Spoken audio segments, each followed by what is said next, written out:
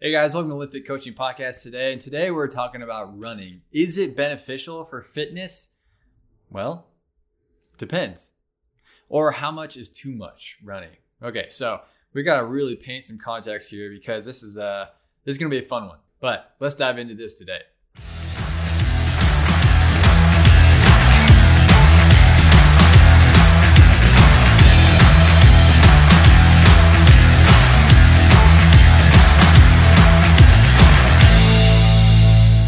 Okay, so first of all, we're going to dive into is running actually beneficial for fitness? Well, man, that is a broad question. That really depends on what your goals are, where you're at, where's your fitness at, what's your body like right now. So, for example, what are your goals? Okay, so if you're wanting to be a marathon runner, yeah, of course, running is going to be beneficial for your fitness because you got to run to be able to run a marathon. You don't want to just run that cold turkey and just jump into it because that's going to beat you up pretty bad. But in that case, yeah, running is super beneficial for fitness.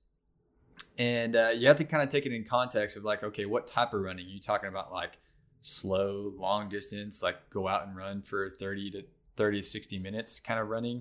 Or are you talking about sprints, what that type of running? So it depends what your goals are. If you're looking to be able to run long distance, or if you're just looking for some really light exercise, then yeah, running can be super beneficial. That's one version of fitness that can be really, really beneficial for you. It's a low barrier to entry. All you need is some comfortable clothes, a pair of decent shoes, and some open space to get out and run for a while, and of course time. So, but that doesn't fit everybody all the time, or it may not be your cup of tea if you don't really like running or something like that. And it can depend on your starting point. Say if you're a phenomenal athlete, you're super specific in your fitness or your performance, and you're already practicing a lot. You're doing a lot of weight training or something like that. Adding some extra running in your program may not be beneficial for you in that instance because you're already training enough. Adding in some extra fitness may actually break your body down more and not benefit you overall. And or let's say if you are a power athlete, you're a power lifter or strongman or something like that, and you're big, running may not be that beneficial for your overall performance, unless it's more of a really short burst type sprint type running. But when most people think of running, it's usually going to be the long, slow distance type of running. Just I'm going to go out and run. I'm going to go for a run. That means I'm going to be gone for a while. I'm going to run at least a mile or something like that. But you also got to consider what's your weight at? If you're significantly overweight or obese or something like that, kind of similar if you're a huge power athlete or something, running may beat your joints enough that's going to be such a high impact that it can really actually do more harm than good if you're going to do a lot of long distance running, because that pounding on your joints is just more wear and tear that you don't necessarily need right now. So maybe finding a different form of cardiovascular exercise can be beneficial for your overall fitness and stamina. Such as rowing or cycling or getting on an air bike or something like that. That could be a lower impact form of cardiovascular exercise that can benefit your overall fitness. But also consider do you currently have any aches and pains, especially in your lower body or your lower back or something like that? Would running exacerbate those, increase those, make them worse? Possibly, especially if you're not running with, if you're not running a low impact sort of running technique. And so those are all things to consider. Yeah, it can be beneficial, but it may not be the best for all people. But what about the pace of running? What is a good way to run? Well, there's this thing called zone training that's been shown to be really beneficial for people. So in general, to get sort of the minimal sort of fitness gains or heart health kind of gains, really just there's 5 zones in this style of zone training. There's zone 1, 2, 3, 4, 5. Okay. So zone 1 is not much above. It's very light. You don't have to try very hard. This could basically be speed walking. It's going to get your heart rate up to what you call very light exercise. It's conversational. You wouldn't call it intense at all. You can easily control your heart rate. So it's basically walking or really slow cycling or something like that. And then so if you consider like your like max heart rate, so like a way to estimate your max heart rate would just be 220 minus your age. This is not an exact estimate. It can be very different across ages and everything. And really the best way to know your max heart rate is just to do some maximal type exercise to the point that you really want to quit. And then you'll see like about how high your heart is able to go. And it can definitely handle slightly more than what you end up stopping at, because it's called like volitional fatigue, where it's just like your mind just like, I don't want it anymore.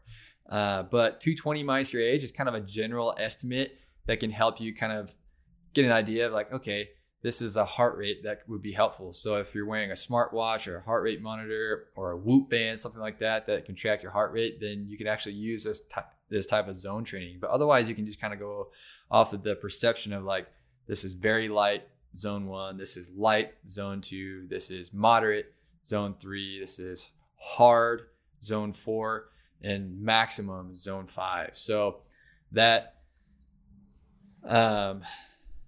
zone 1 is going to be like very light. It's like ridiculously easy. You're just kind of chit-chatting, you're on a walk with somebody. It's pretty easy stuff. That's 50 to 60% of your max heart rate. That means it's not much above your resting heart rate. Shouldn't be. Light's going to be 60 to 70% of your max heart rate. That's still like pretty conversational. It's not hard at all. But you might be doing it's like a pretty slow jog. And it's like a pretty good sort of maintenance type area of your heart rate. This zone is pretty good for getting the general cardiovascular benefits that you're looking for long-term heart health, fighting against cardiovascular disease or other chronic disease. That zone 2 is going to be one that you can kind of hang out in.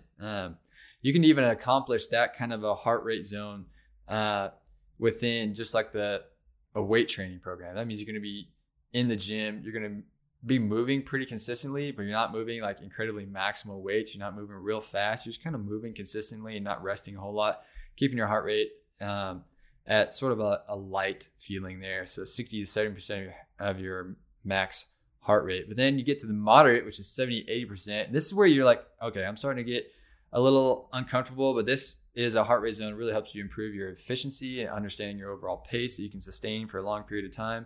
Moderate, it's getting much more blood circulation to the skeletal muscles. You have to focus on your breathing a little bit more. You got to be a little bit more intentional with that, but it's not maximal at all yet. Like you can still sustain this pretty well for a decent amount of time, not as long as like a light exercise, like a jog or a slow run. But moderate, it's going to be somewhere with like, okay, I can maintain this for a decent amount of time. I can still go relatively long distance for this, but I can't do this necessarily, 7 days a week. That might beat me up a little bit after a while. And then you get into the hard zone, which is like 89% of your max heart rate. And this is like, okay, it's starting to feel pretty tough. I'm burning a little bit. I definitely can't sustain this. It's getting pretty intense. This is definitely a good zone for improving your speed and your overall endurance.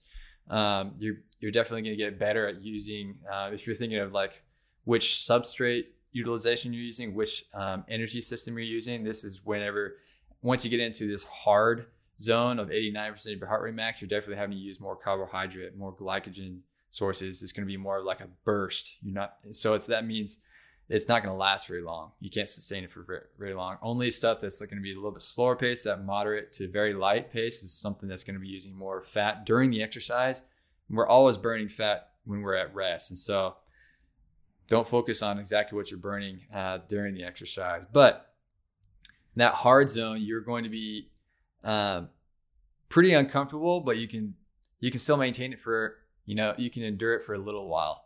But once you get into the maximum, this is like really short bursts. Like if I maintain this for, more than 30 seconds, I'm going to get blown up because my body cannot keep up with this. I am going all out, 90 to 100% of my max heart rate. And this is me putting all into the finish line. I'm going all out here. And so this is like an absolute sprint. This is the end of a workout, like a CrossFit or circuit type workout. This is where you're trying to finish strong. Okay. And then you want to like really bend over on your knees, lay on the floor, whatever, to catch your breath, to try to slow down and everything. And so those are kind of like the zones that you would be in as far as like running or cardiovascular training and stuff like that. And so you can see that from very light to maximum, you can get benefits cardiovascularly no matter what. For example, if you're doing high intensity interval training, you're going to be pushing to that hard and maximum zone pretty frequently. But you're not going to do that every single day, because if you do that every single day, that's actually going to beat you up. It's going to break you down. And so if you find that you're in that hard to maximum range super often, and then you've noticed you're just feeling beat up, well, let's take it back a notch. Let's just hang out in that very light to light range for today or for a couple of days to help yourself recover. And so that's like an idea of like, as far as running or any type of cardiovascular training or your overall training at all, if you're considering your heart rate and what zone you want to track, if you want to get a little bit more into the tracking of that, those can be really, really helpful for you for being at your best. And so like, for example, with me, I have tried really hard to learn myself, to get to know myself. And the better I get to know myself, the more I see that, man, the more I can understand what zone I'm in, what heart rate I'm giving, the better my overall recovery is, the better I know my performance can be on the next day. And so that really helps me to say like, okay, if I've been hanging out at this hard range for like a few days in a row, it's like, well, of course I need to have a lighter day. I'm going to take it easy today. I'm going to try not to go too hard because I feel sore. I feel tired. I need to recover. And so, how much is too much? Okay. So this is a fun topic because, this question is something that people often ignore in the running community, the worldwide running community. It's huge. And a lot of times runners can get sort of this mentality, or not just runners, just people who want to work out high intensity in general, can have this sort of like no pain, no gain kind of mentality, where it's like, oh, if I'm hurting somewhere, then that means I'm doing something right. Right? It's like the warrior kind of thing, where it's like, oh, all of us have these little injuries and stuff. But that is a sign that your body is telling you that you haven't been doing something right as far as a technique, or you've been doing too much of any one thing. And that's just showing that you're just getting more wear and tear. You need to try to cut back a little bit. You need to rest. You need to work on your nutrition, your hydration, things like that, and really recover well. And so ignoring those aches and pains is probably the worst thing you can do. Deal with it now so that you can run further tomorrow. So I always tell people just 10 minutes a day of any kind of maintenance can really transform how you feel. And focusing on that technique of whatever you're doing, caring more about how you move rather than how much you move, is going to be way more beneficial for you in the long run. And if you have a heart rate device that shows that your resting heart rate has been elevated a lot higher than normal, that's a sign of overtraining. It's a sign of your body is stressed. And so this would be a good day to sort of cut it back, so stay in that very light to the light range. And if you're using devices to track your HRV, or even like a Whoop band, something like that, and they show like a significant decline, like a downward trend in your HRV or your recovery, then I would cut it back and let yourself recover. That's a sign that you need to recover. Work on your mobility that day. Do some stretching and flexibility work. Do some very light to light activity. Just go for a walk instead of a run today. Get outside. Do some work in the yard. Just don't do too much that day. Allow yourself to recover, and watch for signs of overtraining. So like a few very telltale signs of overtraining can be like you get sick easily because your immunity has been hit because of overtraining. Like you might have like allergy or cold-like symptoms. Maybe your gut, your digestion gets messed up easily. Maybe you've been having some diarrhea or something like that, and it wasn't because of something you ate, because you haven't changed anything from what you ate. You've been eating normally.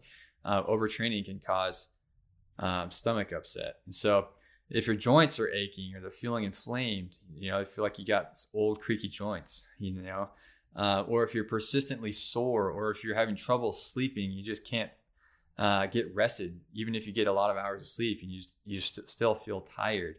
That's another sign of overtraining, or that you need to cut back a little bit in your program. And so these are just some signs of like how much running is too much. And it's so if you think of like the big context of training, running can be super beneficial. It can be beneficial for a strength athlete who's just trying to get some active recovery. It can be beneficial for a runner, of course. It can be beneficial for a change up for someone who's just looking for something different that gets them a little bit different movement or impact on their body that's different from what they're normally doing. It can give a different stimulus that can be really great for your overall fitness. And doing different types of running. So like long distance can be great for like an active recovery, or if you're trying to push into that moderate to hard zones, then that can be great for your overall endurance and your speed and your stamina.